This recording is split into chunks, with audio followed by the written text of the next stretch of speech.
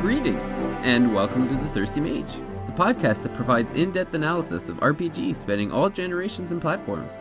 It's a new year, and Santa was kind enough to provide us with plenty of titles to play leading up to what will likely be a fantastic spring full of must-play titles. We've got an eclectic mix of titles that are for our upcoming episodes. We got Final Fantasy V, Nier Automata, Paper Mario: The Thousand Year Door, and Bravely Default, just to name a few. But this episode will be paying tribute to one of the best video game composers of all time, Yoko Shimomura. I'm your host, David Lloyd, and joining me as always is the Shimomura superfan and the Spoony Bard himself, Jordan Rudek.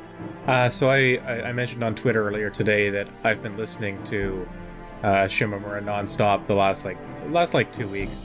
It's funny, she's one of those artists where I always come back to her. Like I'm not listening to Shimomura tracks all the time. You know, I love her Street Fighter stuff, her Super Mario RPG, Final Fantasy 15 we're going to talk about, but she's one of those that every time I come back, I'm like, how is this so good? How is this music so incredible? It is just so iconic, and I'm glad we're doing this episode. I don't know when we suggested when we first started mentioning it, but it's been a long time coming, and this is going to be a good one. Yeah, any excuse to listen to her music is a worthwhile endeavor, so... For sure. Yeah. And also joining us for his first episode, or for the first episode of the new year, is a man who's been long overdue to make his premiere on The Thirsty Mage. He's the composer of the theme song, co-host of the Talk Nintendo podcast, and new game director for indie developer Atui, Mr. Perry Burkham. So you call me the co-host of Talk Nintendo. Don't you have a different way that you introduce Casey sometimes? Something I call him the co-host. Oh, I thought you call him like the better half. Yeah. One half of the Talk Nintendo podcast. You can call him the better half, though. He's the eye candy. He's why the people. He's why he's the ear candy. He's why the people come. But hello, David. Hello, Jordan. It's good to be on the podcast that has snubbed me for like 3 years now. That's right. Not on purpose.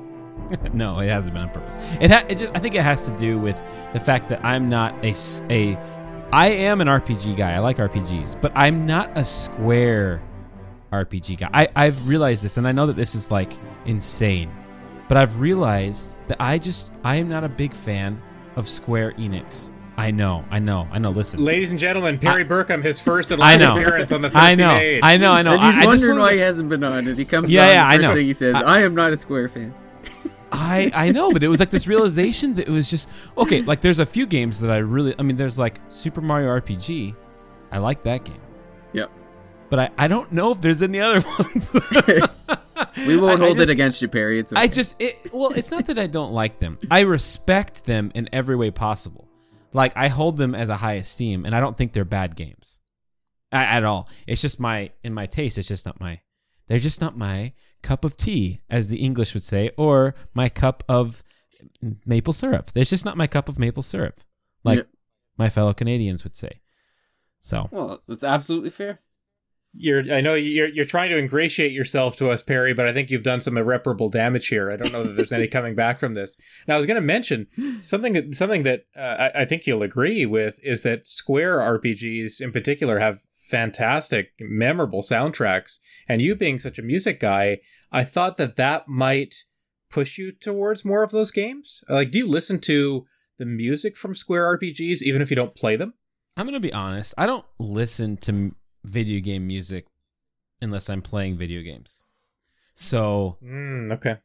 It's just one of those weird things that I've never, I'm kind of a guy that I obsess over things, especially like with music. I am so selective, and it's not that I don't like listening to lots of different things, but it's just that when I listen to something I like, I listen to it over and over and over again, and I just learn and I think about every single aspect of it, and I kind of just like, I listen to like 2 or 3 albums a year, like new ones, CDs, and then it's just kind of mixing in, the rest of the albums before. So I just obsess over it. So I don't listen to a lot of video game music.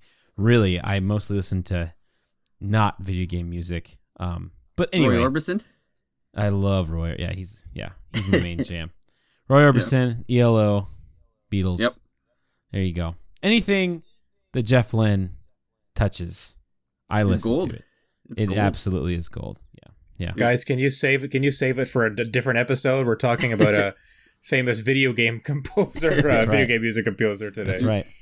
Well, before we get into our discussion of Yoko Shimomura, how about we go through the drinks? Perry, you had mentioned you were sipping on some maple syrup. Is that the case tonight? No, actually, I'm sipping on the most classic beverage of all, water. Clearly you're following in Casey's footsteps with the Nintendo podcast choice drink. Yeah. I have this gigantic, let's see, 3,000 milliliter thing. That's what it says on here. It's just huge, and it has a handle on it and a big straw. And I just fill it up every morning, and I put it in the fridge at night, and then I just drink it all throughout the day. I love water, but I also do love a good old Coke Zero because I'm diabetic, and I don't drink alcohol unless it's cough syrup when I have a sore throat. And if it was up to me, I would drink. I could drink a big bottle of cough syrup. Not Buckley's. I've never had Buckley's. I don't know what I have. I have. That might be a Canadian thing, actually. The commercial where its catchphrase is "It tastes awful, but it works." Ooh, yeah. I'll be the judge of that. Absolutely, no. There's no judging. It is horrible. It is absolutely wretched. Though the whole way it works is that it burns a hole in your nose so that you can breathe. Oh yeah, it tears you a new one. It Pretty does tear much, you. yeah. Yeah. Anyway. Well, that's okay with you might not drink sugar, but I'm sure Jordan has something with sugar in it. Well, cough syrup was going to be my drink, but then Perry spoiled it, so I have to go with something else. I do something a little bit sugary. I've got a decaffeinated Earl Grey tea with way too much honey in it. I'm back to work this week, or back teaching classes this week. Everyone's back to school, so it's the closest I'm going to get to something with caffeine in it, at least this week. I'm off coffee, obviously, and I'm trying to get off the soda. I was kind of back on my Cokes and my Dr. Peppers, but I thought a little bit of hot tea would keep me up, and I'm trying to readjust my sleep schedule. Not that the tea's going to help with that, but I've been. I guess throughout December, I was kind of staying up to 1:30, 2 in the morning, and I'm having a hard time shaking that, getting back. I'm waking up at, say, 8 or 8:30. My first class is at 10:30, so I'm able to get up for that. But I'm trying to get to sleep earlier. It's just I've been having trouble with that. So that's one of my resolutions here, is trying to get back to a normal sleep schedule. Because the last few months I've been totally off it. But we'll see if the tea does anything to help. But it's very tasty. I'm a big fan of Earl Grey tea in particular. So. Yeah, there's plenty of bad holiday habits I'm trying to shake. Getting back into the new year, but one that I will not be giving up is my love of beer, and so I obviously have an alcoholic beverage tonight. It's called Hibernus. It's from Charlevoix Microbrasserie. They'll butcher their old French, but it's a microbrewery in Quebec, and it's a 10%er. So I'm starting a year off right with a double digit. And it's a dark brown beer, and it's thick, and it has a strong taste, but I enjoy it. It's a pretty good one.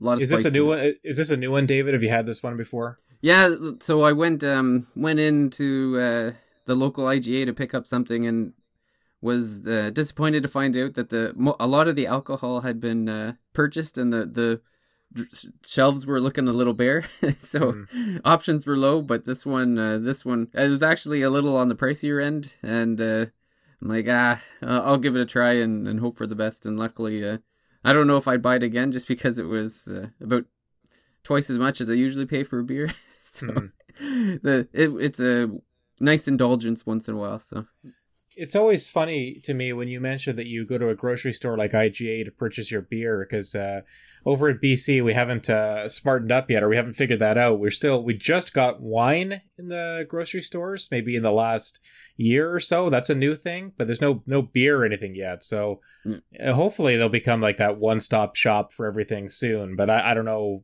Things are very slow to happen over here sometimes. That's one of the benefits for having Quebec around, is that there's no shortage of stores you can get beer. Mm-hmm. I joke about there's a convenience store in Elmer. It's a little bit out of the way, but I like to go to it because it's not even it's called a convenience store, but when you walk in, there's maybe a rack of chocolate bars, and then it's just the rest of the store is beer. Right. And it has all the stuff that you can't find anywhere else. It's great. It's convenience for people who want alcohol. That's right. I wonder if they're getting around some kind of red tape or some kind of regulation by calling themselves a convenience store, but selling whatever the hell they want. Yeah, it actually looked like a convenience store for the longest time, and then obviously they've been making some good money because they just renovated the place, and it's just this massive store of beer now. So it's great.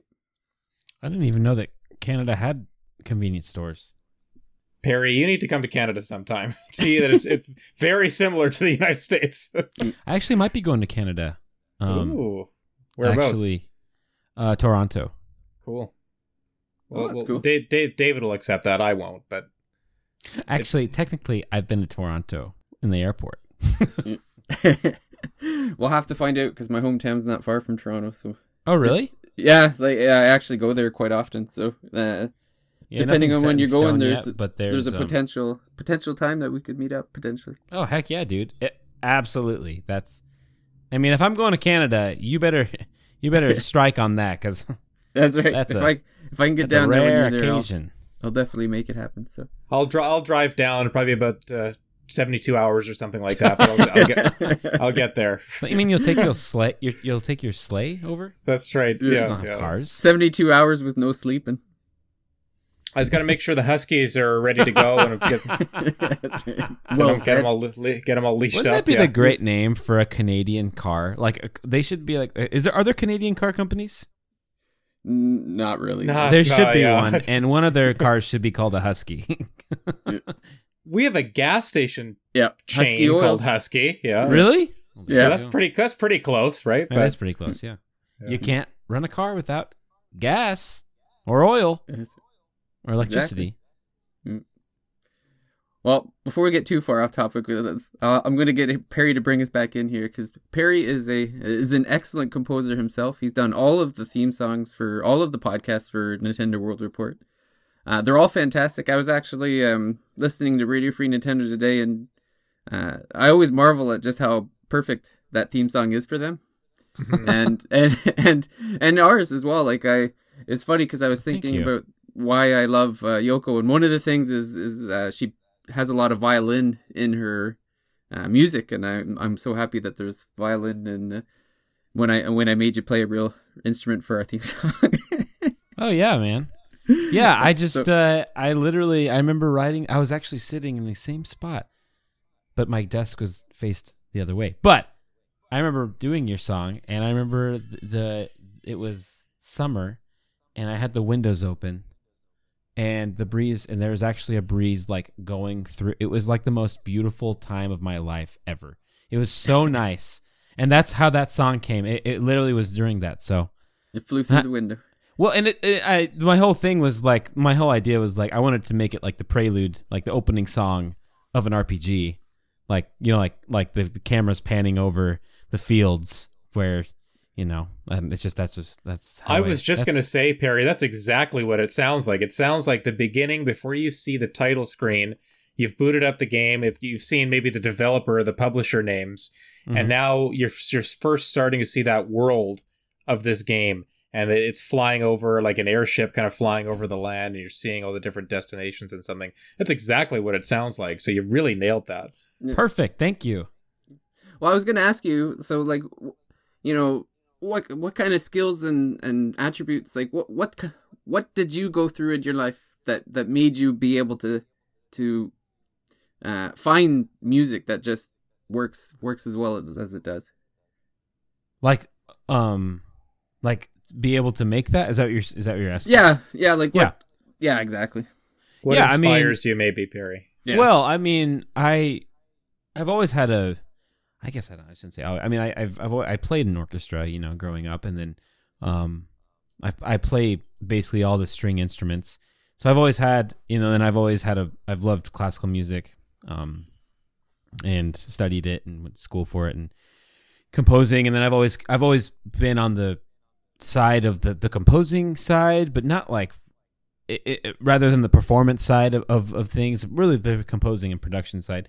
And so I've just written tons and tons and tons and tons of music. I was just looking, this past year I've written like just for projects that I'm working on, over 70 songs, which is, there are a lot of them are demo stuff, but still there's pretty intense. And so just, it's really all experience that, and then what's gotten me there is just not being able to procrastinate by having projects to do, by having things to do, reaching out, saying, yes, I can do that.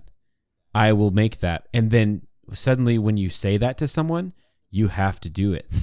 So you just get it done. And then during that process, you force yourself to learn. And a lot of that is just like with a lot of things, like with graphic design, with game design, with tons of stuff, you can know, especially if you're dealing with anything with computers, how frustrating it can be when you're trying to get something done and you have something stupid that happens and you don't know why this doesn't work, and you have to go through all this rigmarole to get something done. And so just, troubleshooting, getting past that. And then obviously, being inspired by listening. So, listening to classical music is obviously one thing, but then obviously just listening to the music while we're playing, it's just one of those things that it just comes to me, with I was just listening to something. What was I listening to? They were saying they asked one of the Tchaikovsky or I can't remember. Handel maybe. Anyway, they asked where do you get these ideas for your melodies and your songs and stuff? And he just says they just come to me. And that's actually just exactly, that's the best way to put it, is they just come to me. And that's, I don't mean to sound like overtly simple or high and mighty or whatever. It's just, that's just the best way to put it. It's just kind of there. And you think, what can you be inspired? And sometimes, you can pick up some references for things like how references are amazing for reference material. If you're designing something, I want it to have this feeling. That's good too. But honestly, a lot of what's really fun, I've done this with a couple projects now of a couple games I'm working on, is what's fun is if you have a reference game and or if you have a game that you're making and someone says, I want it to kind of be like this game, and so what's fun to me is I like creating music with my memories of what that game sounds like instead of listening to that game, because a lot of times you'll go back and you'll be like, oh my goodness, this actually doesn't, this sounds like a little like it, but I actually like this, how I did this a lot better. And it's a lot more different than I thought that this was. So it's funny because you get inspired by it and the end result is actually different than what you were referencing. It's just a whole bunch of fun. But the best thing is just doing projects, just doing as much stuff as you possibly can. That gets to where you can kind of stretch out and do lots of different things, forcing yourself into those situations. Perry, you brought up a really neat idea just a few seconds ago about the way that memory kind of changes your interpretation of things. And maybe the longer that things go on or the more things that you put on top of a memory, that memory is going to keep changing. And so if that's kind of your inspiration or that's your reference point for something you're creating, I think that's a really cool idea. I think that happens maybe in a lot of art forms, right? Writing, painting, maybe in game design, things like that. Anytime you're creating something, everything that you've absorbed in the past is going to could be a part of that, right? Whatever you draw on when you draw on it. So I think I understand what you're saying. I wonder, do you feel like it's something that you were born with, or, and this is a larger, maybe philosophical question, but do you feel like music, the ability to create music, the ability to kind of understand it and for it to come to you, do you feel like that's something you've had for a long time, or did you have to learn that more specifically? Well, I think it's definitely, you know how people talk about like having an ear for music, right? Magic ear. I'm definitely, I was raised in, my family is everyone, like every single person on both sides of my family are musical. My cousin has 2 Grammys and my uncle has a Grammy, and then, you know, all of my brother, you know, all of my cousins have bands. All of, you know, and my uncles and my grandpa has led music for since, you know, since the 40s or the 50s. Sure. I mean, so I've constantly, you know, and I sing, like my family sings, and, you know, been huge appreciation for music just from the get-go. So obviously I think that a lot of it is learned just in a cultural sense, just growing up, you know, just that I've been surrounded by it. So it's been shaped by that. So yeah, I think a lot of it is, and then obviously I think when you, then I think that there's also something initially in your gut that's just part of your being that somehow can come out, you know, with the right factors where, like with creating music. And I feel like there's something like that in every single person. Like every single person has something incredible that is inherent to them that, you know, that is just unique, but that can also ways to express themselves in any way. And I don't mean like in any artistic way. I just mean in any way of expressing, you know, just who they are as a person. So that's what's like. Like one of my friends, he works for a huge insurance place for health insurance. And I mean, he doesn't like, he has a pretty amazing job there. And he tells me about it, and it's just like, dude, like I can't imagine having a passion for something like that. And I told him, like, I'm so happy that you have a passion to do that, because it's like I could never do that. Like, you know. And he tells me, and he's like, I do. And so I asked him, like, do you have a passion? Like, you know, like I don't mean, you know, but do you? And he's like, I totally do. I actually really love it. So, and I feel like that everyone has something like that. I know it can be a little difficult, and that the nice thing about music is that it's so obvious.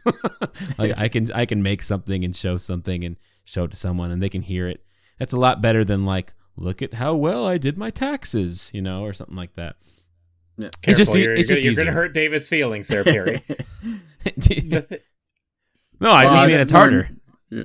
You have to find a way to. I think you make a good point. You got to find a way to produce something, to create, to express yourself, maybe put your individuality out in the world. And I mean, some of us are lucky to be able to find something that we're passionate about and make a living out of it. I don't think everyone is like that, right? Right. Sometimes you might be really good at something, but not passionate about it, right? Right. And I do want to say that what's really cool is just the opposite side of the appreciation of it, you know, like our appreciation right now for the music, you know, just that is just important as the creation, if not even way more important. So that's what I love, is that someone might not be, you know, might not have it in them to compose something, and I, you know, and so, but they might love listening to music and get something out of it in that sense. So I just, you know, I think that there's also a really big part of just the appreciation for something is just as important. So that's what I really like, you know. That's why it's like anyone who they say, you know, they say, oh, I'm not creative, you know, I can't do something like that. Well, I don't think that's true. But even if they feel like that, they can still be in the same world with you know, with someone who can create as someone who can really listen to it and love it. So. Yeah, well, appreciation could be the spark that leads to something else. So, exactly. Absolutely right. I mean, like, and that's part of create. Isn't it funny that appreciation is part of creation too? So, and vice versa. So, I think it's because you're creating like original thoughts about what. I mean, isn't it funny how? And this is like with games, with music, with TV shows. isn't it funny like that when you discover something out of nowhere that you didn't know and you realize like, oh my goodness, like this is awesome. Like how come no one told me about this? Yeah. And isn't it fun how you that discovery for yourself, it's amazing. And you love something. Like I love like when I'm reviewing a game and it's like, oh my goodness, this game's amazing. And that feeling of, oh my goodness, like I need to shout it from the rooftops. And then I get to thinking, it's like, well, what if David told me that this game is awesome? And then I'm going into this game thinking that, oh, this game is going to be awesome. No, I go into the game thinking, well, I don't know. I don't know who this game's going to be like. But it's like, isn't it funny? Like when you think of someone actually, that just the expectations you get going into a game or just going into anything. Like if someone were to recommend to me a movie, the difference between me seeing that movie just by myself without any recommendations, what that actual effect has on me. And I think that's with everything. And it's kind of crazy just by comparison. So, I mean, I don't know, it's very difficult. It's difficult these days to go into things blind completely, right? Because everyone's wanting to share their ideas, and we've got so many ways to communicate with people that it's very hard to find a film, find a video game, a TV show that you just find kind of randomly or by happenstance. It's not something that's recommended to you, right? Yeah, discovery is less and less happening all the time, just because, well, like with social media, as soon as something good or something wonderful is found, like everyone's shouting about it, and you always it's tough to kind of find it on your own now with the amount of information available. Mm-hmm. It's a blessing and a curse. Yeah, it's just like the information that we found about Yoko Shimomura, where it's funny that the way that you described how you grew up and become a composer, it's very similar to the way that she grew up as well.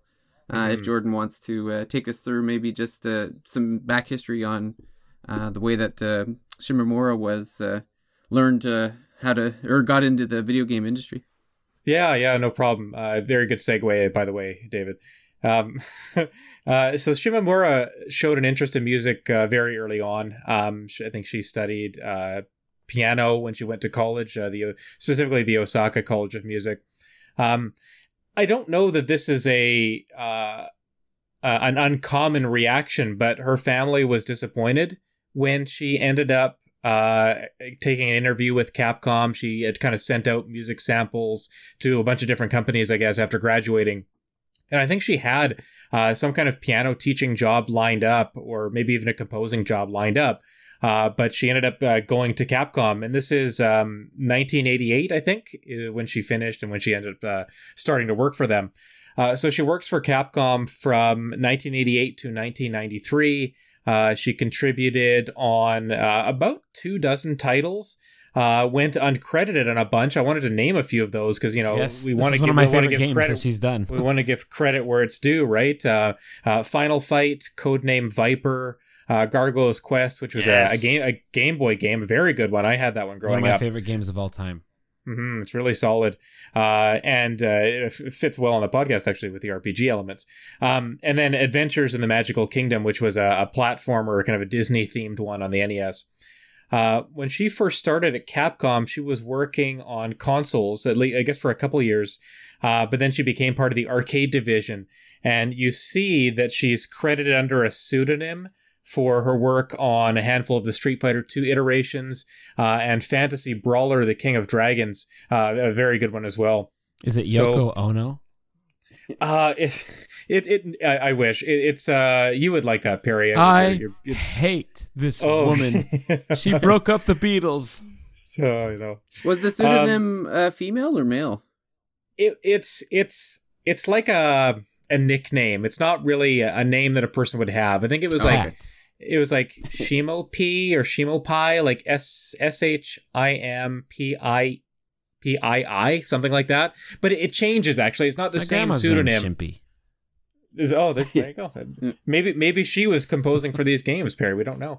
It would make sense. But yeah, we're talking about a period of game development where pseudonyms, especially in the Japanese creation space, were pretty common, right? So the Japanese developers or composers, creators weren't necessarily getting all their names in there. It'd be like initials or some kind of play on words with the name or some kind of pseudonym. And that's what Yoko Shimomura had. A little bit more, in the summer of 1993, she ended up leaving Capcom. One of the last things she did for them was compose just a single song from the RPG Breath of Fire. It's the song for the Trade City, I think is the name of it, Trade City theme or something. My understanding is that Square heard that song or heard her work on that song and were excited to see if she would want to come and work for Square. And it worked out well because she was kind of stuck in the arcade division, but she wanted to compose more classical type music for obviously for RPGs, right? RPGs are becoming really big. The Super Famicom, Super NES era. So she's going to go on to do a lot of work on RPGs, starting with Super Mario RPG. I think that's the first one she composed more fully for. We'll probably hear some of that music in a bit. And her tenure with Square, I kind of like just when she was working for Square, before she became a freelancer, her last title was Kingdom Hearts. So the release of that game kind of coincided with Shimomura leaving. I think she left on mat leave, but she would come back in 2003 just as a freelancer. So she's continued to work on the Kingdom Hearts series. She worked on the Final Fantasy 15 soundtrack. I think that was 2016. Mm-hmm. And then she's obviously worked on I don't know how much of the Kingdom Hearts 3 soundtrack is hers, but she's definitely part of that one as well. Wow. Yeah, she's done a lot, and it's the Square stuff is the stuff that I'm most aware of, but maybe we'll just go through a few of her different periods and just talk about some of the games that we enjoyed the most. And I know this week it's been wonderful this week going through like some of her old stuff and kind of picking and choosing songs here and there just like that stood out. So like you said, Jordan, in the early years it was Capcom. So there was the ones that I had jotted down were like Samurai Sword, Codename Viper. I know for the Street Fighter 2, the World Warrior, I went through the whole soundtrack there. I think at the one that stood out the most for me was Balrog's theme.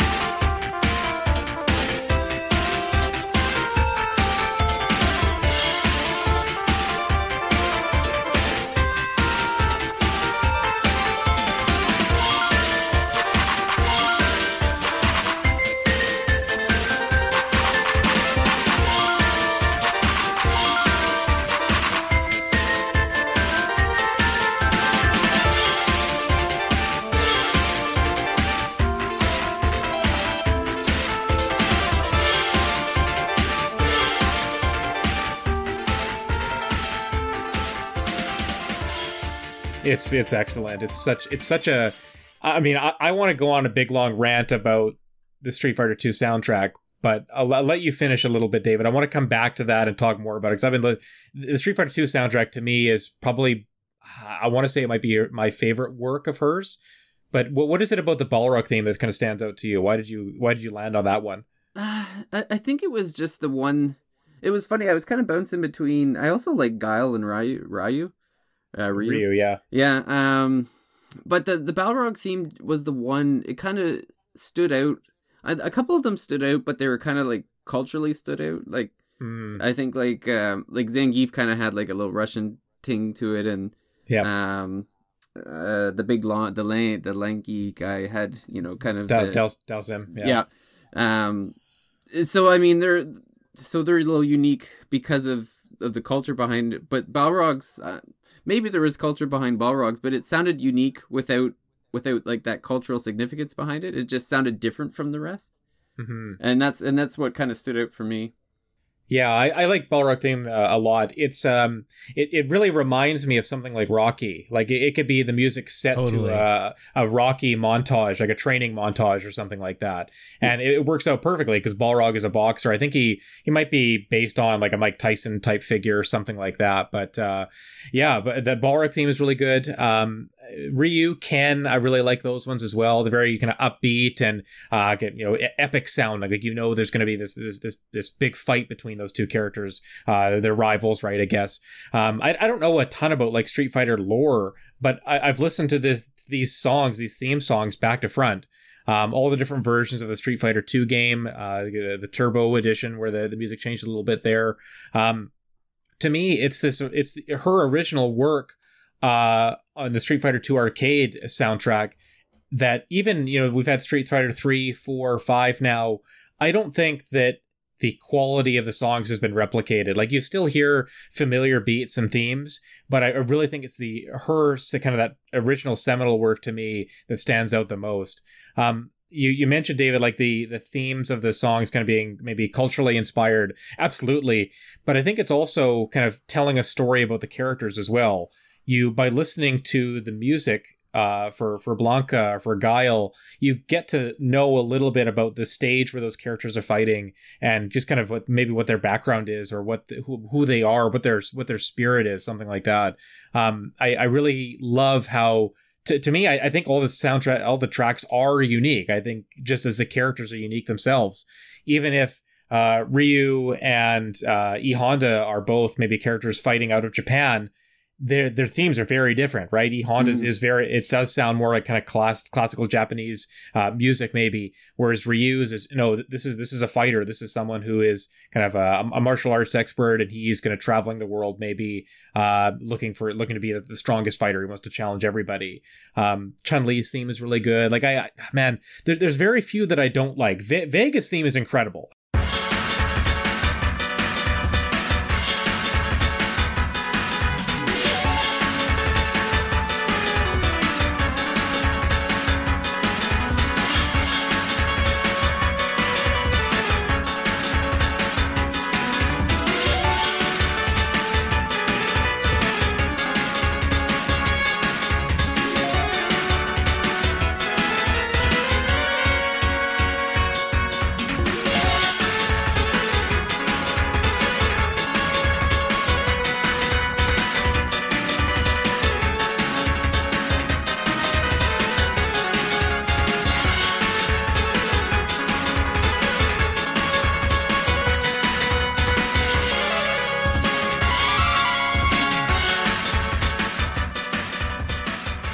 Like, Vega's theme fits his kind of like pit fighter, like Spanish pit fighter type character perfectly. It's so upbeat. It's so like, especially when you play the speed up, like the critical themed versions are really great. I listen to a lot of Street Fighter remixes too. Like I'm going to try to share a bunch of those after the podcast Are you launches. A Street Fighter guy? I'm not. I don't play Street Fighter, but it's one of my favorite video game soundtracks. Like, to me, this is a top 5 soundtrack, a video game soundtrack of all time. Like, it's not even close. Street Fighter 2? Yeah, Street Fighter 2. Wow. I've got a physical version, and I found that the same physical version I have was recently put on Spotify as well. Like, you can get the whole soundtrack on Spotify. It's really great. Like, if people haven't listened to, we're gonna talk about a bunch of great music tonight, but the Street Fighter 2 soundtrack, for me, top to bottom, it's just so easy to listen to. It's so easy to come back to and just kind of just leave it on repeat or let it go, play the whole thing. There's no bad songs on it. There's some I don't prefer. I don't prefer E Honda's or Sagat's. M. Bison has a really good one because it really makes you feel like this is the final boss. Like, this is the end of the journey. So that I thought that his M. Bison's theme fit really well with kind of where he is in the game, and I guess who that character is too. But yeah, I could go on and on. Like, I love these songs. I love so much of that soundtrack. But if you've never listened to Shimomura's work on the Street Fighter 2 soundtrack, please, I would say start there, because when she transitions to working on RPGs, I think you lose a little bit of, or maybe this is just her flexibility, her versatility, that she's able to compose music for all these different genres, and it all sounds amazing. It's all unique and different and varied, all coming from this one individual. Like, I mentioned on Twitter, you guys saw that tweet. I think she might be the greatest composer of video game music of all time. And a lot of it is because of the breadth. A lot of it is because she's gone into so many different games and created these memorable soundtracks. Like Uematsu, Yasunori Mitsuda, these fellows, they've primarily worked on RPGs. I don't know that they've really branched out into other genres, but Shimomura, she started off with brawlers, fighting games, right? Mm-hmm. I guess the Punisher game is a brawler she used as well. To brawl a lot out on the street. If that's what inspired her to create this, then she is the best. Oh yeah, it was all legit. Yeah. Well, Perry, you had mentioned Gargoyle's Quest is one of your favorite Game Boy games.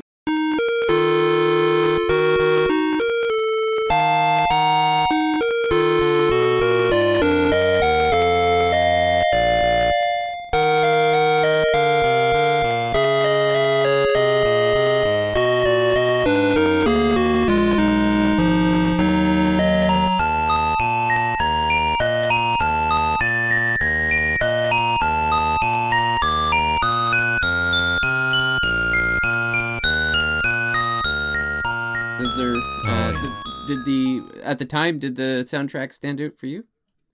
It could have. I played it like 3 years ago.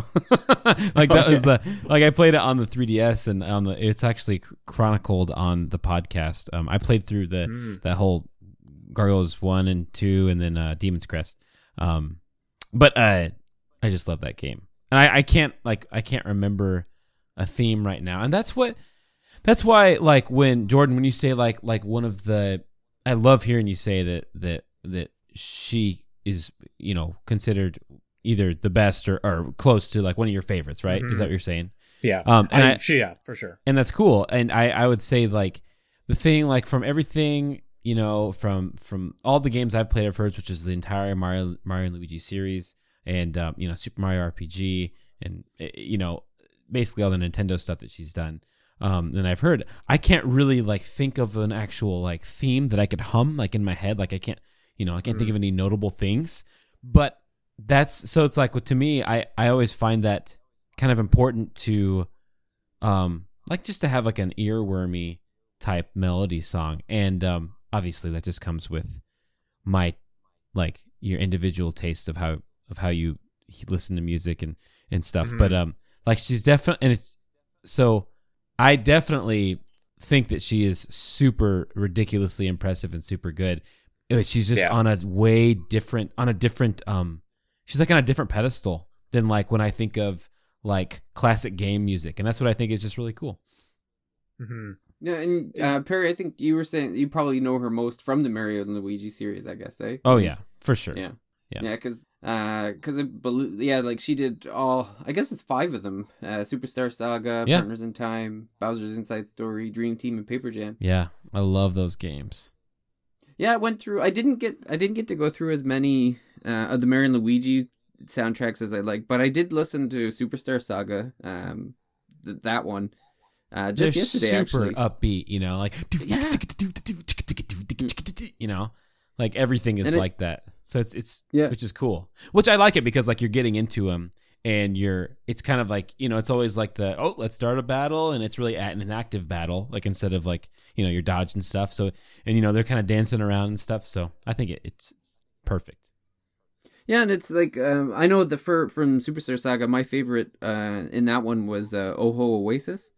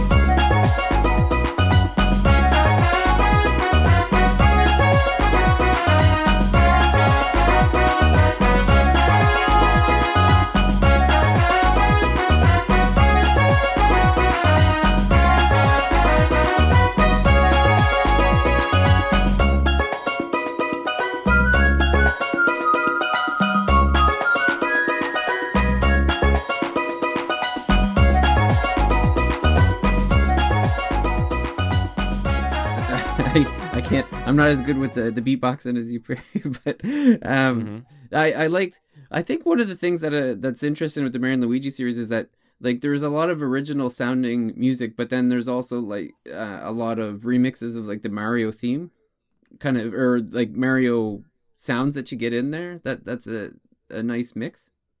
Yeah, that's what's so cool about it, and that's why I think that the Mario and Luigi Paper Jam, that game, just I was just thinking about that, in preparing for this.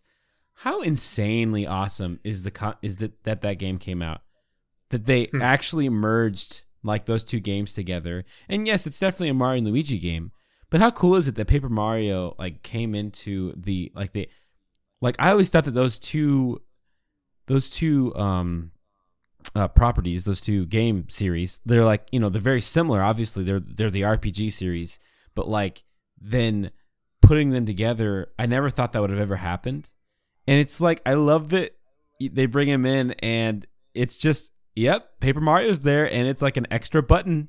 like Paper Mario gets the Y button now. Like it's just, and you're actually controlling, and like they actually have gameplay where you jump with A, B, and Y. You have to jump with all three of them. You have to press like how insane is that? It's just an insane game in theory. But they also bring in some of the Paper Mario elements too. I infused with the music too, just a little bit, which is fun. Is Jordan, or have you played a lot of the Mario Luigi series? No, not really. I think my first one was Bowser's Inside Story, and I ended up finishing Dream Team as well. I put a little bit of Paper Jam. I like the music in those games. I don't know what it is about that series that doesn't hook me in. To me, just repetition, maybe. Yeah, I think by the halfway point, I get kind of like frustrated with some of the fetch quest type activities, or the finding Toad, or the backtracking that happens. Maybe like I want to just like, I'm ready to get to the end, and there'll be like another 10 hours of content that I'm like, sure. I'd rather just get to the final boss, and I'm ready to be done with this. To me, I feel like some of them are a little bit longer in the tooth than I would like. Absolutely. And it's padding that's not. It's kind of like basic platforming or basic puzzle solving. It's not necessarily all that challenging. Maybe I'd say Bowser's Inside Story is probably the best because it's like 15. I think it's like 15 hours or something like that. That's what I really liked about it. Yeah. But funnily enough, I totally agree with you. But I actually I beat Dream Team and I beat Paper Jam. I loved those games, and they were really long. But they worked, and they had that. I don't know. I would love to, like, honestly, that's a series that I would love to, like be a part of the design of that game, because I love the concept, because it's kind of like a Metroidvania, where you get a new upgrade out in the field to use. And then you got to go around and, now I can screw into the ground and then pop back up and, just a lot of weird stuff like that. And I think that, and then the whole concept of, like, to me, I think why I like it so much is the actual skill involved with playing the game, with the timing of jumps and that. I love that stuff. I'm not saying I don't like just regular good old turn-based stuff, but I do like that aspect of it. So it's always kind of exciting. And then, entering. And then one last thing I'll say is just that feeling in Dream Team when you're in Luigi's dream, and then you jump on an enemy, and then you enter the battle, and like 100 Luigis fall on them, and it's like does all that damage. It's like the best feeling ever. Anyway. Well, like Perry, you said, Mario Luigi and the Paper Jam series all came from maybe one of the most pivotal games for Yoko Shimomura's career, which is her first Square Enix work, Super Mario RPG.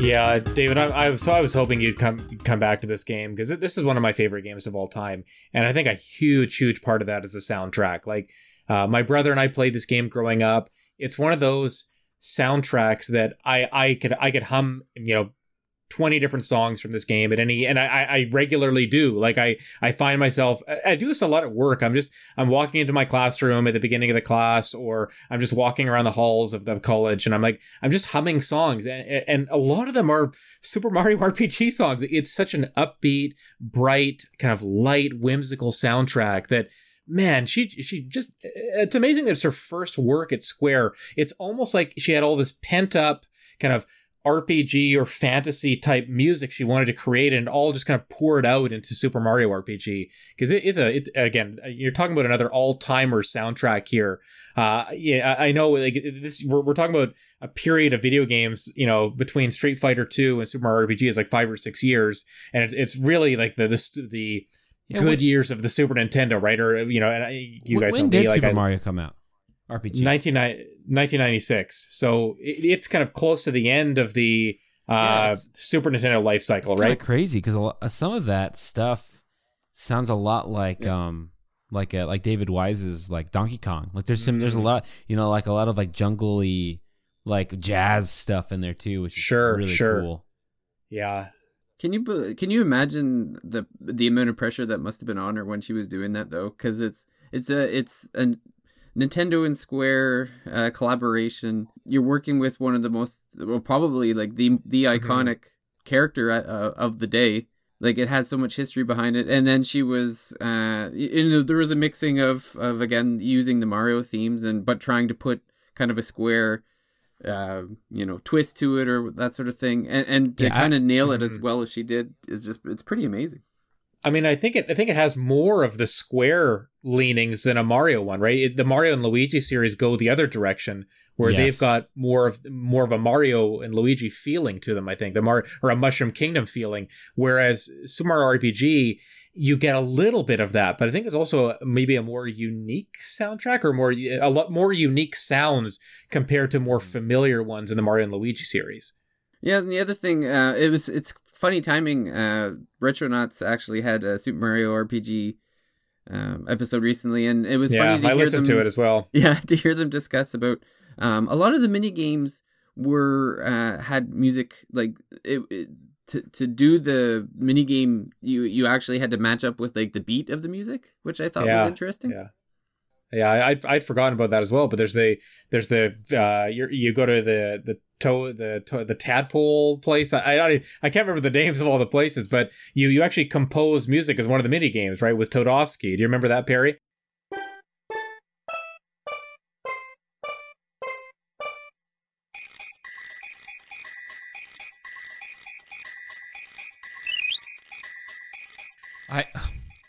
No, I don't, because I want to play. I haven't played this game. Well, listen, I haven't played this game for like 15 years, probably.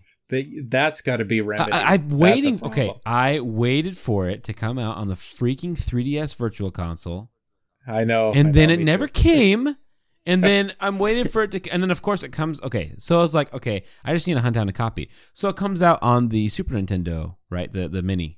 So I have it, it's right? Nintendo Classic. Like, yeah, of course I did. Yeah. But then I'm like, okay, wait. If it's going to come out here, then they've resolved their licensing issues. It's definitely going to come out on the Switch when they do that stuff. Yeah. And it hasn't come out. It's like, what in the heck is going on? Because I want it portably. I don't want to be tethered. Mm-hmm. You know what I mean? Yeah. I just want it. That's all I want. And how perfect. I don't know. How did we get Breath of Fire 1 and 2? On the Super Nintendo online service for Switch, before we got Super Mario RPG. I don't understand that. Like, I know. Super Mario RPG and Earthbound are like the two Nintendo-owned RPGs at this point, like, or Nintendo properties, right? So it's kind of funny. Oh my goodness, guys! I just had an incredible idea. What if they made a Xenoblade game in like a 16-bit style? Oh, that'd be sweet. Wouldn't that be amazing? It'd be really good. Anyway, I just thought that's a fun thought. It's hard though, because Xenoblade. No. Now we're gonna get on this. Xenoblade is all about exploration. It's tough to get the type of exploration with the verticality that Xenoblade has in a 16-bit environment. maybe you could do it, but I think you you'd could do lose something there. Yeah. Okay. Oh well, I mean nowadays they could do it. They probably couldn't do it. True. Obviously, true. like if you're making a game now in the pixel, you'd have to take some liberties with the technology we have now. But yeah, dude, I think it can totally. I can see it right now. It'd be sick. Anyway, Perry, your next game that you're gonna make is gonna be a 16-bit Xenoblade. Yeah. That's quite a bit down the list, but yeah, absolutely. Here to hear first. Yeah. Very good. Yeah. So so now that we're in the Square Enix, this is where I really discovered Yoko Shimomura myself. It is the Square Enix stuff. We had mentioned, I guess I'll save the best for last because Final Fantasy 15 is definitely my favorite Shimomura, but I was also listening to Parasite Eve, and that's gorgeous soundtrack.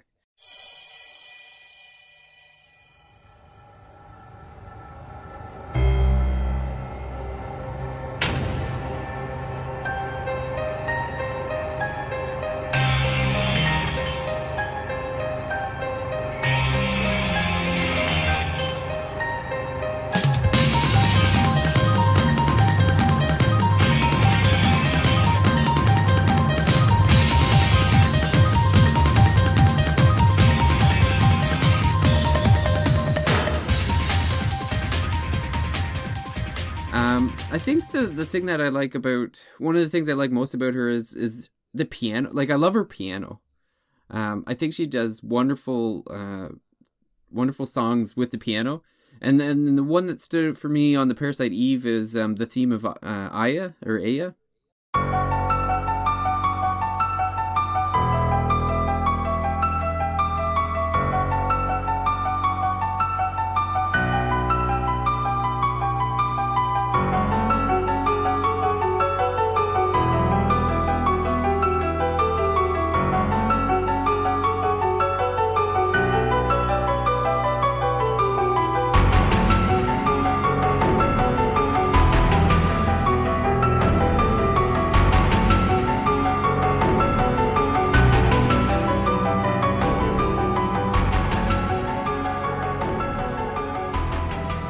It starts with like a piano introduction, and it's terrific. It's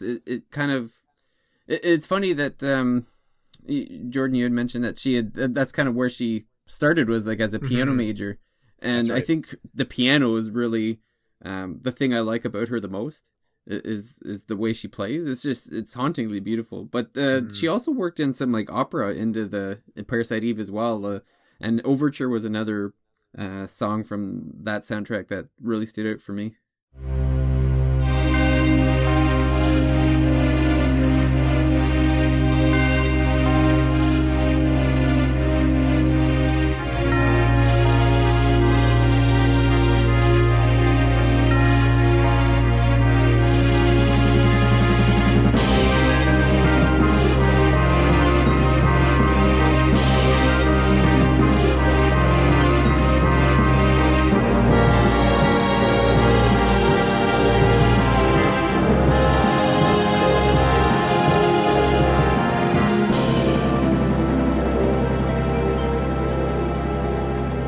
That's what I'm gonna have to check out, because Parasite Eve is a game I know of, but I never played it. I mean, I never had a PlayStation 1 growing up, so I missed out on a bunch of those games. But if you're saying that soundtrack is another kind of really, really good piece of work that she's put together, I'll have to go and check that out. It's not on Spotify, is it?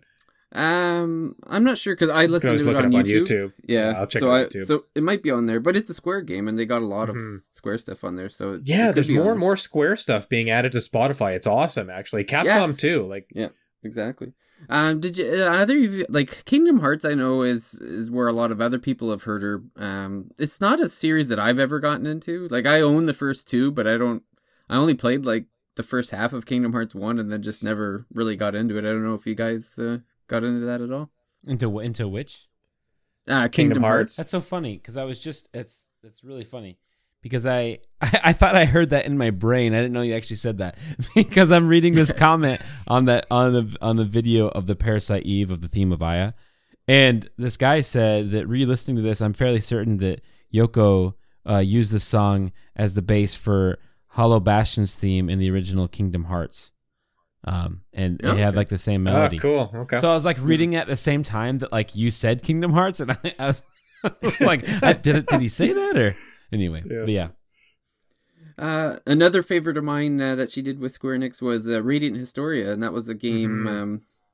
I guess we played it before Jordan's time with the Mage, but because it was an early on one. But yeah, Perfect Chronology, that and a 3DS game that the 3DS one, fantastic.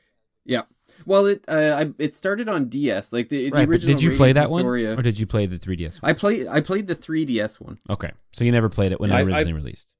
No, I played the Perfect Chronology remake. Yeah, I played both. It's a very good game and another very good soundtrack. The problem with me is when I'm playing a lot of 3DS games, I don't, or at least maybe in the last couple of years, when I was playing 3DS games, I didn't always have the sound on. So I'd put it on for a little bit just to hear what the music's like, just to get a kind of sense of, what the different themes are for the different areas. But I think that is another solid soundtrack.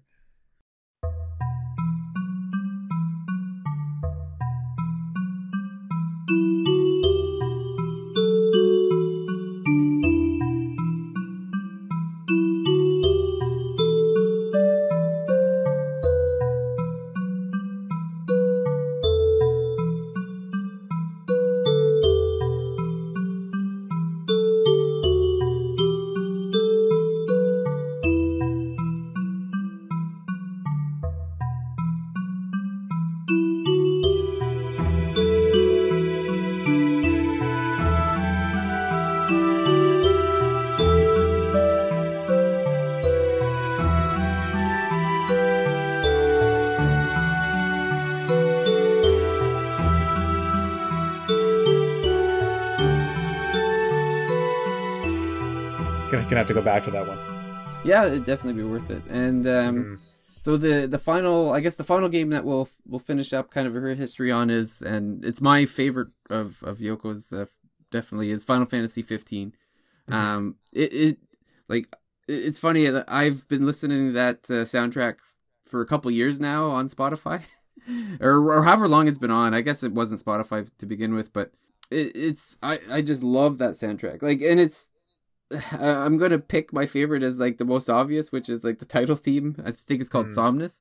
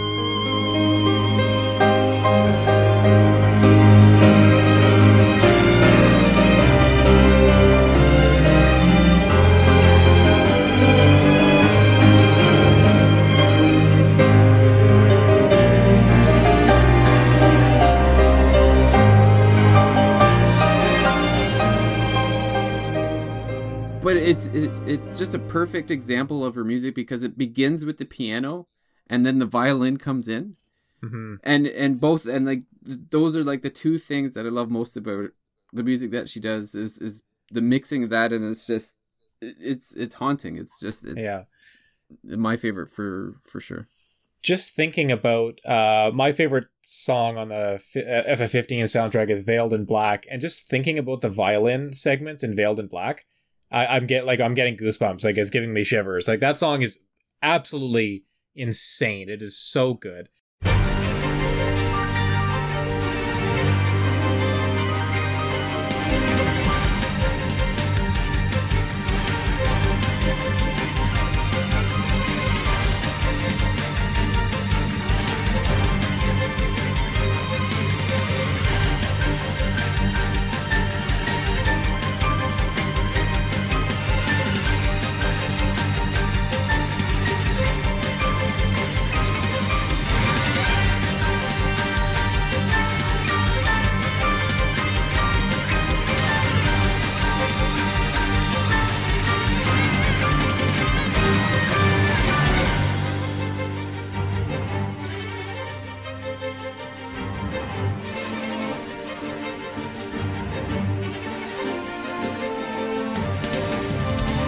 Like it's at times like kind of dramatic or maybe melodramatic, and then it hits you with that violin. It's like, oh wow, like we're time to get pumped up. This is like boss battle music right here. I don't even know. Like I played through the game, but not since launch, and I don't know exactly what part of the game you hear Veiled in Black. Maybe there's a few times, but I'm pretty sure it's during like a very, very tense, maybe a boss, one of the last boss battles or something like that. But Veiled in Black is that's the one I gravitate towards on that. A very, very solid soundtrack.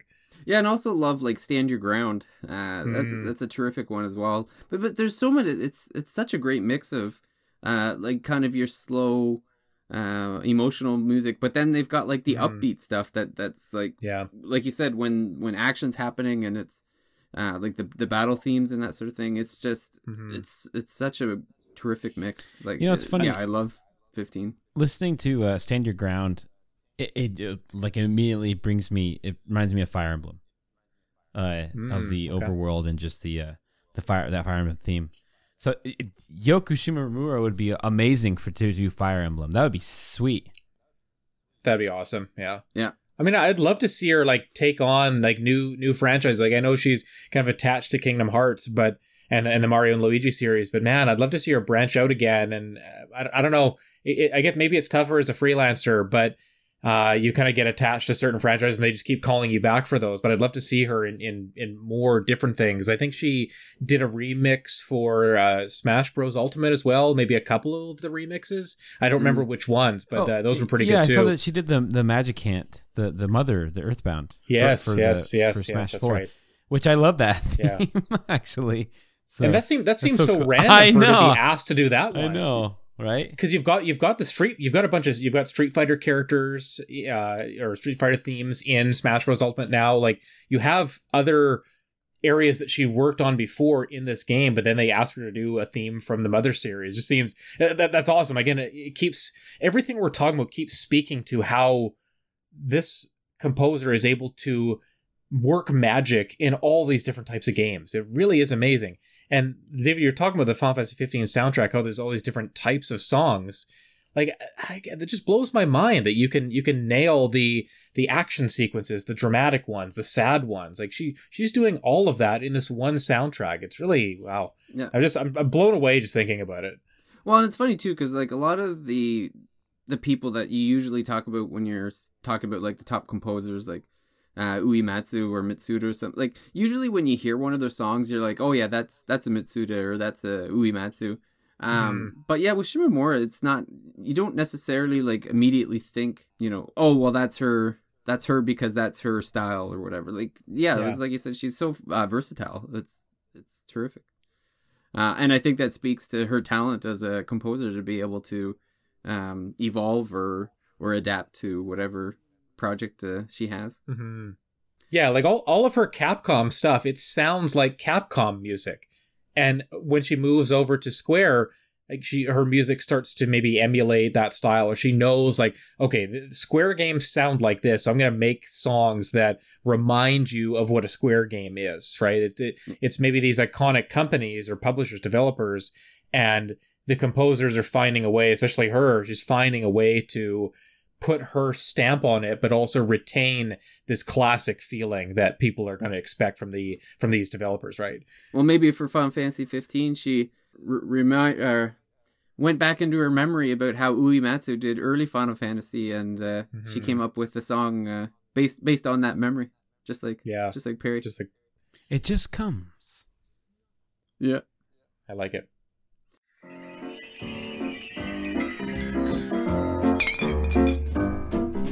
The last call for alcohol this evening.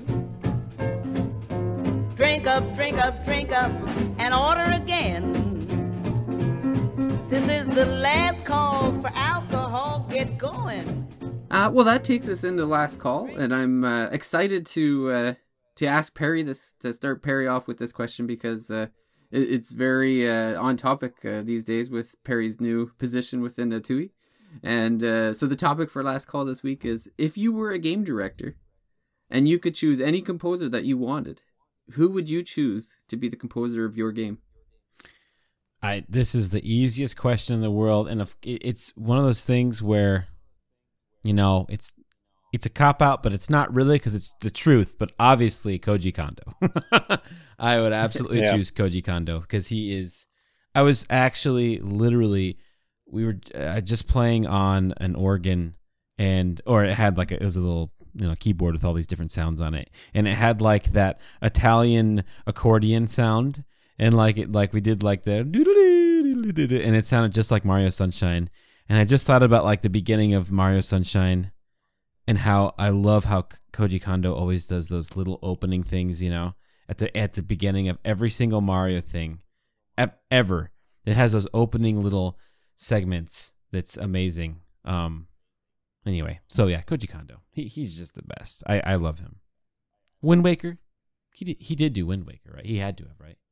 Someone look that up, please. Yeah. I'll look it up, and why don't Jordan go next? Yeah, so I've been thinking about this a little bit since I saw your question there, David. I'm looking up the composers for the Mega Man series, because I think top to bottom, Mega Man music is my favorite. I played those games growing up, Mega Man 2, Mega Man 3 on NES, and then Mega Man X on Super NES. And so I've got two names. I've got Takashi Tateishi, I think, is one fellow who worked on Mega Man Mega Man soundtracks, and then a lady. I think her name is Manami. I just had it. Manami Matsume. So I think she worked on the soundtrack for the original Mega Man game. She did some work on Mega Man 2 and Mega Man 10. But it's those two composers to me that they've created this music that it is so synonymous with this series. I think it's just perfect for an action platformer like Mega Man. At Mega Man, I have all the soundtracks. Again, another series that I'm constantly listening to remixes of. Mega Man's got that same kind of Capcom feel that Street Fighter games have as well. So it's Street Fighter, and I think Shimomura is maybe the obvious answer that I would probably pick for this category. But I wanted to go off the board a little bit. So don't go off the board. Yeah, I'll go. Be truthful. I'll go. Manami Matsume, and who was the other fellow I had? So just to reiterate, the Mega Man 2 was composed by Takashi Tateishi. Again, I was speaking earlier about pseudonyms. He was credited under it looks like Ogaretsu-kun. It's kind of a funny one with a kun there at the end. But and then Manami Matsume has also worked on the Mega Man games as well. So yeah, Mega Man to me, it's so memorable. Like I know the sound, like 2 and 3, Mega Man 2 and 3 especially. Like I know the theme for all the Robot Masters, for the Wily sections. Like yeah, whenever I hear those, I'm just like I'm totally amped up and ready to go when I hear a Mega Man song. And I've got tons of favorites in that series. And I was just watching the Awesome Games Done Quick has been running this week, the speed running for charity kind of event that happens. And I watched a Mega Man 7 run, and people they were mentioning, oh, Mega Man 7 isn't that beloved a game, but I think some of the songs in Mega Man 7 are absolutely incredible. With the Super NES kind of the Super Nintendo sound changing the kind of more classic sounding Mega Man tunes from the 8-bit era into the 16. So Mega Man composers for me, that's who I would want to work on. Because I feel like if I was going to make a game, I would make an RPG. They're too complicated. I want something maybe simple, faster. I love the action platformer genre as well. So give me a Mega Man composer. Okay, granted. Yes. Thank you, Perry. Before I get into my extremely obvious list of composers for me, I will just confirm that yes, Perry was absolutely correct that Koji Kondo was part of the Wind Waker team of 4, who did the sound or the OST for Wind Waker. But they did use a lot of his older pieces too. So he was obviously a big factor in the Wind Waker OST. Yes. Yeah. But like I said, mine is going to be extremely obvious and maybe a bit of a cop-out myself, because I've always had 3 composers as my top 3, and it usually depends on whoever's game I've played last. Of course. But yeah. But it's the three for me are Uematsu, Mitsuda, and Shimomura. Mm-hmm. be obviously Final Fantasy from all the Uematsu, like, you know, he Wait, you like the Final Fantasy series? Yeah, just a little bit. Oh, weird. So I've always grown up with him. The Xenoblade, like, I absolutely love the Xenoblade soundtrack. So Mitsuda is great for that, and Chrono Trigger, obviously. Yeah. And then the Shimomura, like the Final Fantasy 15, just blew my mind. That soundtrack. It's I know a lot of people might not be fans of the game, but it's worth playing the game just to listen to that soundtrack, I think. So. Beautiful. Yeah, the funny thing is, music is a huge part of that game, because when you're driving in the car, you can also put on different soundtracks and stuff too. So it really, that Final Fantasy 15 to me is really a tribute to all the music in the series, like a kind of what came before, but then the new stuff that Shimomura made for the game proper is just incredible too, and kind of builds on all of the classic Uematsu tracks that are in the game as well. So yeah, Final Fantasy 15, you're right, David. I think it is worth playing for the music, and you don't even have to necessarily finish the game or anything. Like just going through the beginning, 5-10 hours or something like that, getting a feel for the different environments and stuff, playing a little bit of the story. But yeah, you got to hear that. You got to hear that soundtrack because it's incredible. And if it wasn't enough, like that, her songs are so great. Florence and the Machine also contributed songs to the soundtrack. That's right. And the songs, and they do an exquisite remake, or I'm not sure what the Perry, is it the word rendition? Rendition of Stand By Me. Yeah. And when you see I guess it's a bit of a spoiler, but Stand By Me plays in the end credits after you've beaten the game. Mm-hmm. And it works so well. And seeing, I'm not going to really describe what happens, but seeing what's happening on screen with that song is so powerful. Like it's a perfect way to end that game. And Stand By Me, that rendition of it is like on my list of, like, I have a playlist that I have for when I go to play hockey. I have about a 45-minute drive, and that's been on there for years. That rendition of it, because it's a fantastic. Does that hype you up, or does it? It calm does. You down? It does. Oh, good. No, it's just it gets emotions. It's like the way Florence sings "Stand By Me" is just. I love Florence. I can't remember her last name, but the lead singer Florence, like her voice is. I love it. It's like fantastic. So, to have Florence and the Machine contributing to that soundtrack that Shimomura did such a great job with, like I don't know if, like, I might name that game as having the best soundtrack so far anyway. Yeah, I think that's totally a valid choice. Like it is very, very good. And again, it hits on so many different emotions and themes. And I don't think you have to have played that game to really, really appreciate the soundtrack. Perfect. Well, I think that'll probably about do it for our look at Shimomura's career, as wonderful it has been. And it's funny, like, she's kind of in her prime still. Yeah. Like, I think she just announced retirement. Perry, don't. I said, I think she just announced retirement, actually. You're going to give David a heart attack? No, I'm just kidding. I hope not. Well, who knows? Like, No, she actually married one of the guys from Square, and she's currently trying to get him to break up all of the presidents of Square. And it's just a very strange. But they went to India and got strange from there. It's almost like Perry's trying to work himself off of this 1,000-Year Door episode that's coming up. Perry, I can't tell when you're being serious or not. You're killing me. That was just a joke. That was a Yoko Ono joke. Yes. I saw as soon as he started talking about India, I'm like, oh, he's got the Beatles. He's trying. It's all I have, David. Son of a bitch. I don't play RPGs, but I do listen to the Beatles. Yeah. Well, you'll be playing an RPG soon. I will, dude.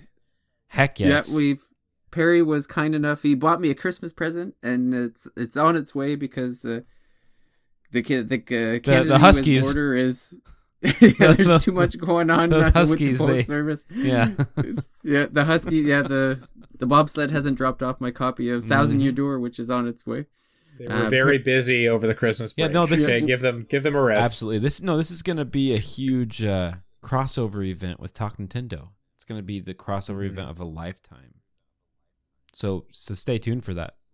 I think we've been talking for a couple years about trying to find a copy of that, and finally found it. And Perry did all the legwork to track down the person that had it, and I did. Picked it up, and it was actually amazing. It was a Craigslist. Very I should have put it on a. I'll do a Craigslist roundup on that episode. But it was a drive by. It was amazing. Like I didn't like, he was in his car, I was in mine, and like I like stopped and like he handed it to me, I handed him the money, and we went off. It was beautiful, just like a good old. Was the game drug in a paper deal. bag? Yes. No, but amazing though. I wish it was. That's how all Craigslist deals should take place. I know, it was right? amazing. It should be no fuss, no muss. I like that. Yeah. Mm-hmm. Didn't even put the car in park. No, it was great. It was amazing, actually. Yeah. I wish they were all like that, yeah. But yeah, it's going to be amazing. Yeah. It's going to be amazing. That's coming soon, for sure. And you can thank everyone. You can thank Casey and David and I, and why not Jordan, for officially announcing the HD remake of Thousand Year Door that will be announced the moment we post our episode.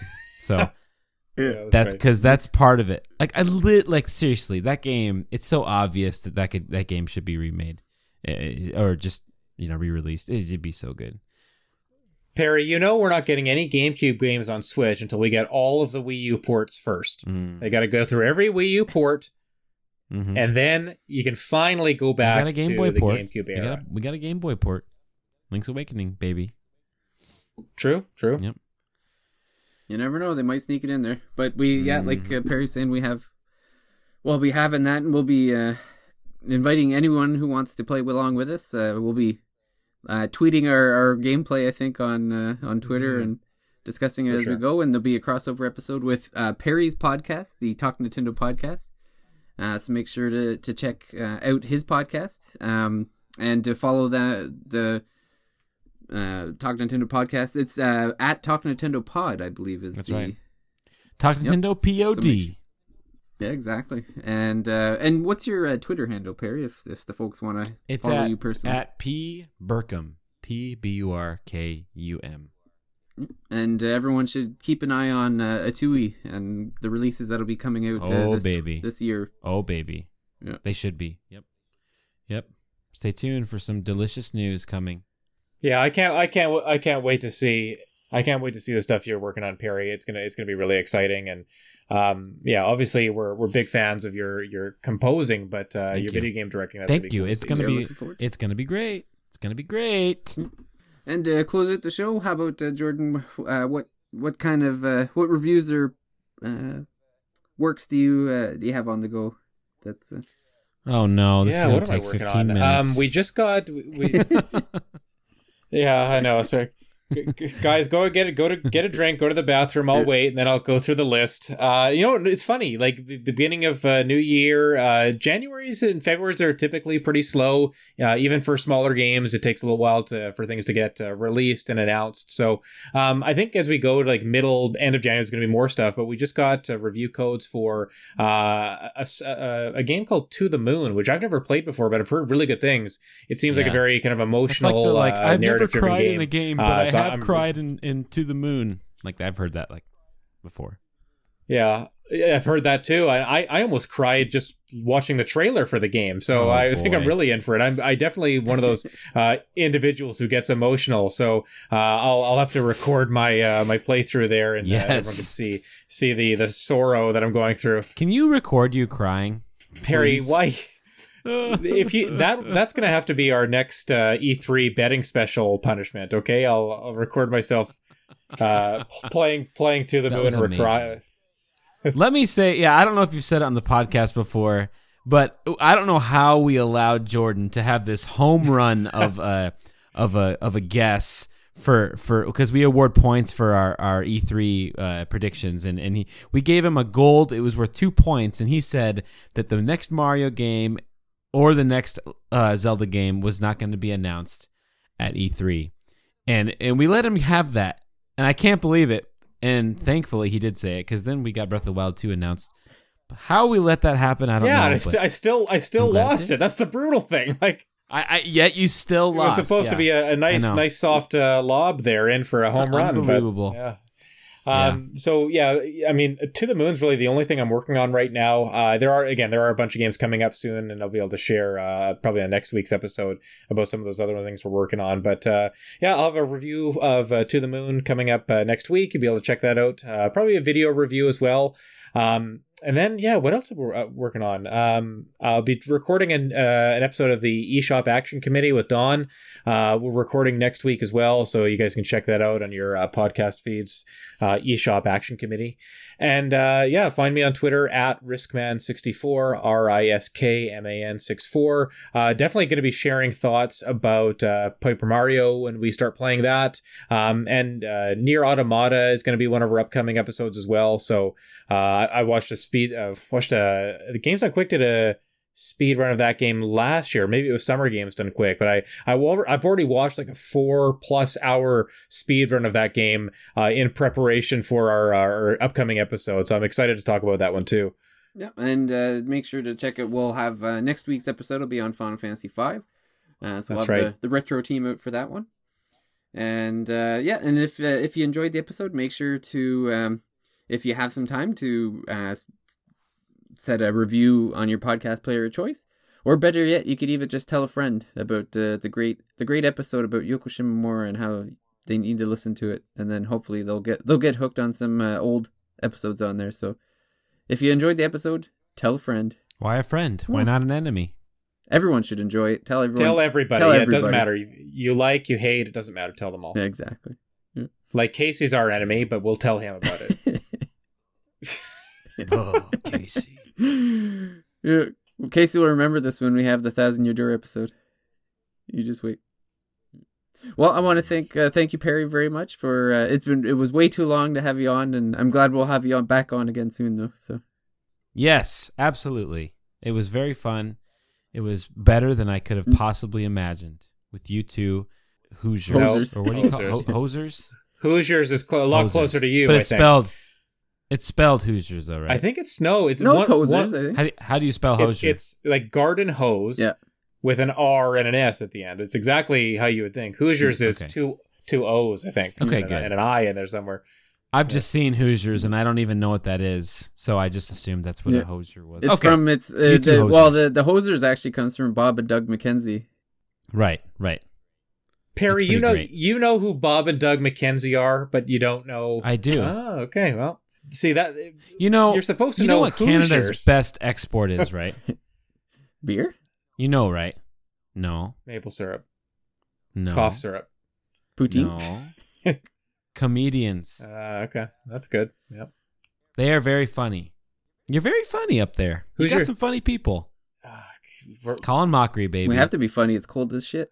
True. Yeah, exactly. It's just funny. Canada, it's just funny. Oh no, in Canada, you just have to be funny. There, that's better. I think it might be written on our flag, actually. On the back. Mhm. I have to, before we go, David, I have to give another shout out to the Street Fighter 2 soundtrack and the Super Mario RPG soundtrack. Like, if you have not heard one or both of these, please fix that. Again, they're very accessible. Street Fighter 2 soundtrack is on Spotify.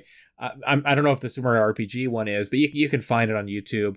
Go and listen to those songs because they're so bloody good, and I guarantee they're total earworms. You won't be able to forget them. You'll be humming them, singing them, whatever. Just go and check out those ones at the very least. Check it out and then at Jordan once you've done it. Please do. Let me know what you think. Tell me. I want to know what your favorite Street Fighter 2 theme is. So, listeners, please get at me on Twitter. Let me know what your favorite one is. I'm always looking for new remixes too. If you find a new remix for Ryu's theme or Ken's theme, oh, please tell me about it. My favorite is Sub-Zero's theme. Perry, we can still cut you from that 1,000-Year Door episode. All right, well, we better get out of here before Perry gets into trouble. So thanks, gentlemen, for joining me on the Thirsty Mage episode this night, and we'll see everyone see everyone next week. See ya. I've never played Final Fantasy. Finish him. Bye. Bye.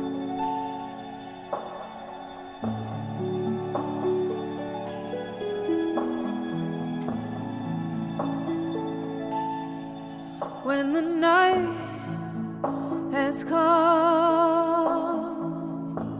and the land is dark and the moon is the only light we'll see.